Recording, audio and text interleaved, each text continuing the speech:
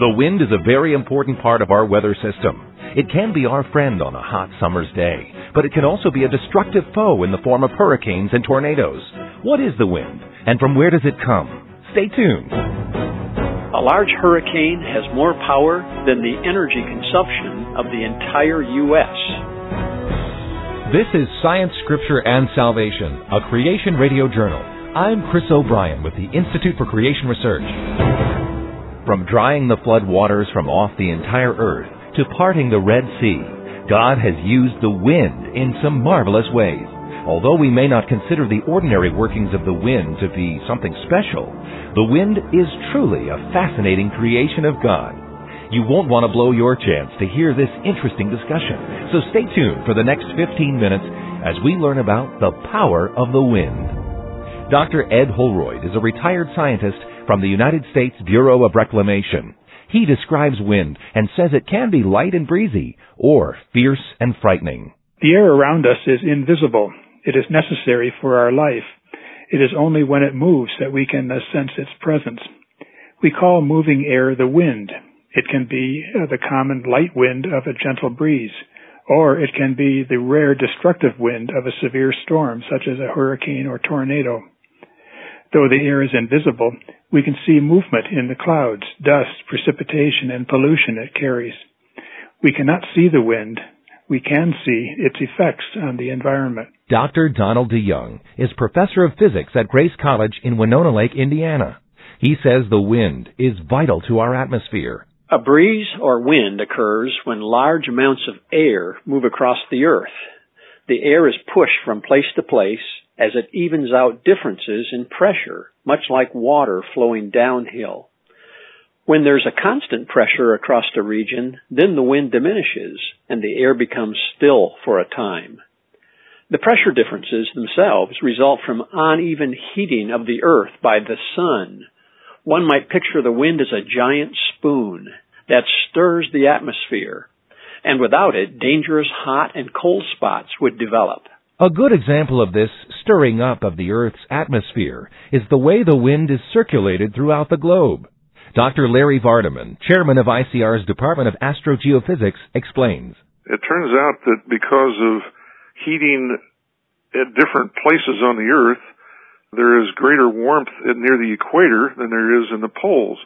And this heat is trying to move from the equatorial regions to the polar regions, and it does it by the movement of air and the water in the ocean. But about half of the energy is moved from the equator to the poles by the gentle movement of air north, the warm air moving north and the cold air moving south. And this is a net result in the movement of energy.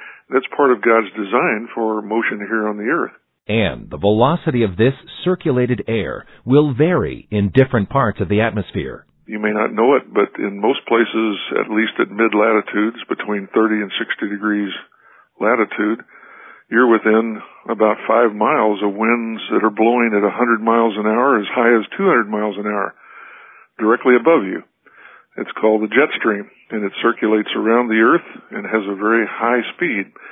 Down near the Earth, the surface of the Earth, it's not as great, except when you have a storm come in. And you have a low-pressure center close to a high-pressure center, the wind will produce great speeds and cause great destruction on the surface of the earth. So the wind is a very major force on the earth as we know it today. It's interesting to note how much the wind really affects our life here on Earth. Not only does it keep the atmosphere and temperature well balanced, but without these moving winds, we'd all be getting very thirsty. Another major factor on the movement of winds is actually what's called the water cycle. In order to be able to have rain on the continents, you evaporate the moisture from the oceans, and the winds move that moist air over to the continents, and it condenses and falls out as rain over the continents. Otherwise, the continents are not a major source of moisture, and they would just dry out and become all deserts. So you're basically moving this moisture by the winds over the continents where you can produce this rain that's needed to grow plants and for our drinking water. We understand just how beneficial and necessary the wind is to us. But on the other hand, we also know how detrimental it can be in the form of hurricanes and tornadoes. Dr. DeYoung says the wind reveals its strength in these violent storms. The power of wind is seen and heard dramatically in a hurricane. These storms produce millions of tons of air moving at hundreds of miles per hour. A large hurricane has more power than the energy consumption of the entire U.S. This is why we can't prevent or control hurricanes. Instead, we watch for them and then get out of the way. This is also true for tornadoes. Dr. Vardaman tells us that winds at destructive high speeds become even more devastating as momentum increases. In hurricanes, you can have winds as high as 150, maybe approaching 200 miles an hour. Around thunderstorms, also, you can get extremely high winds. You can have tornadoes that are brought down out of a thunderstorm. These winds can reach 200 to 300 miles an hour in a very small vortex, and it can do incredible destruction when it picks up objects and throws them around. It turns out that the effect of the wind is greatly multiplied when you increase it, and it's not a linear function. In other words, you don't have just the same amount of destruction linearly when you increase the wind, say by a factor of 2. The destruction doesn't go up by a factor of 2, it goes up by a factor of 4. So that if you double the wind speed, you have 4 times the destruction. So the wind, although it's just a simple movement of air molecules, when it gets to high speed, it can produce tremendous destruction and can be very fearful to us. In our program today, we've heard about high and low air pressure. Just what does this mean? Dr. Holroyd explains how wind reacts to these pressures. Wind is the response of air to pressure gradients. Air flows from high pressure to low pressure, but is usually deflected by the turning of the earth through the Coriolis effect. The pressure gradients may in turn be caused by the wind. Here in the mountains of Colorado, air may be piled up by the friction of the mountains causing high pressure. But low pressure is in the flat plains to the east where there is minimal friction. When that happens, strong winds descend out of the foothills, sometimes reaching hurricane speeds and causing damage to trees and buildings. What other factors influence the wind? Winds are also caused by temperature gradients, especially in the upper air. For the same amount of air, a column of warm air is tall, while cold air is short and dense. Air at the same upper pressure level tries to flow from the high altitude above the warm air to the lower altitude above the cold air. Winds can also be caused by the evaporative cooling of precipitation below a cloud. Such cooling can also be experienced in the output of a swamp cooler used for air conditioning in dry climates.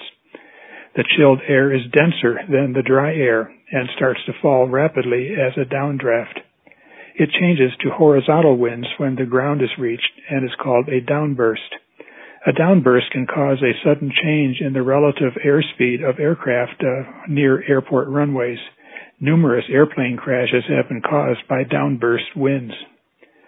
When winds are forced to rise up a higher terrain, orographic clouds may release extra precipitation relative to flatland. The intense precipitation in the Sierra Nevada mountains of California is a result of strong moisture-laden winds rising over those mountains. On the other side, leeward descending winds evaporate precipitation, causing a rain shadow. So Nevada is dry. It therefore matters whether the wind is going uphill or downhill. Now, what about the origin of the wind? Does it make any sense to say that this force, both powerful and peaceful, came about through evolutionary means of chance? Dr. Vardaman says the only possible way that wind came into existence was by the mighty hand of God. In terms of God's creating the earth, the systems that He has, I think He very specifically designed the world in which we live so that the wind functions in a way that's very productive. It's also very interesting to try to understand how the wind works in our atmosphere.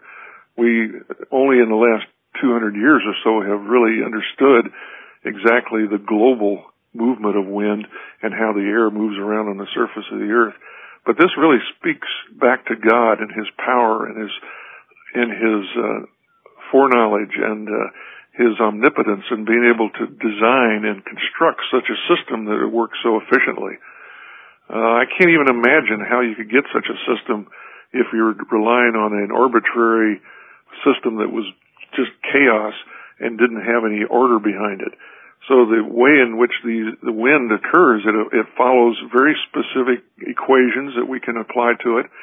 And this implies that there had to have been a designer or a creator who did this. We know that the equations for wind, we've actually developed these now, and these are the basis of equations that are put into numerical models for predicting the weather and climate. There are 6 basic equations that are used in numerical models for predicting weather and climate. And these are based upon the way in which wind operates in our atmosphere. And it's a really testimony to what God has done. God created the wind for specific functions on earth, but He also used the wind at certain times in extraordinary ways. Dr. DeYoung talks about some of the miraculous ways that wind was used in the Bible. One of those miracles when the sea is parted. We don't have any wind like that today that can back up the water and make it like on walls where you can walk through. So there's certainly divine intervention there. There's another time where God speaks and the wind stops and the storm stops instantly. So wind is used by the Lord at His will. He controls weather.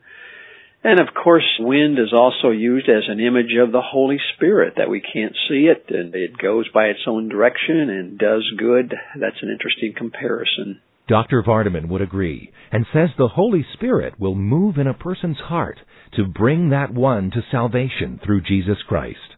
For example, he speaks in John chapter 3, verse 8, "The wind bloweth where it listeth, and thou hearest the sound thereof, but canst not tell whence it cometh, and whither it goeth. So is every one that is born of the Spirit." The connection there is that the Holy Spirit, you can't not see Him, just like the wind. You can't see the wind. You can only see the effects of the wind, blowing leaves around and so on, but the wind itself, which is the movement of air, and you can't see the air. So he draws a connection between the wind and the movement of the Spirit and the effect that it has upon people. And that's the message of John 3:16, which is a heavenly message that God gave, and He based it upon this comparison of the movement of the wind and the motion of the Holy Spirit when He said, "For God so loved the world that He gave His only begotten Son, that whosoever believes in Him should not perish, but have everlasting life." That's a work of the Holy Spirit for us to come to understand and to know that and to accept that for our salvation. And it's all based on this idea that God is providing the Holy Spirit like He does the wind. As our program comes to a close, we hope that you've been encouraged. It's our desire at ICR to show that the Bible can be trusted, both historically and scientifically, and to give facts that will build your faith. As Christians, we need to understand the scientific basis for our beliefs. We pray that this program will aid you in your discovery of science and the Bible. You know, most people aren't aware that today there are thousands of scientists that are convinced of the truth of biblical creation and not evolution. Our non-denominational ministry aims to restore and strengthen the Genesis foundations of the Christian faith. If you've enjoyed today's edition of Science, Scripture, and Salvation, a Creation Radio Journal, why not visit us on the web to find out more about the work of ICR? The address is www.icr.org. Again, www.icr.org. Science, Scripture, and Salvation, a Creation Radio Journal, is a production of ICR. For the Institute for Creation Research, I'm Chris O'Brien. Thanks for tuning in.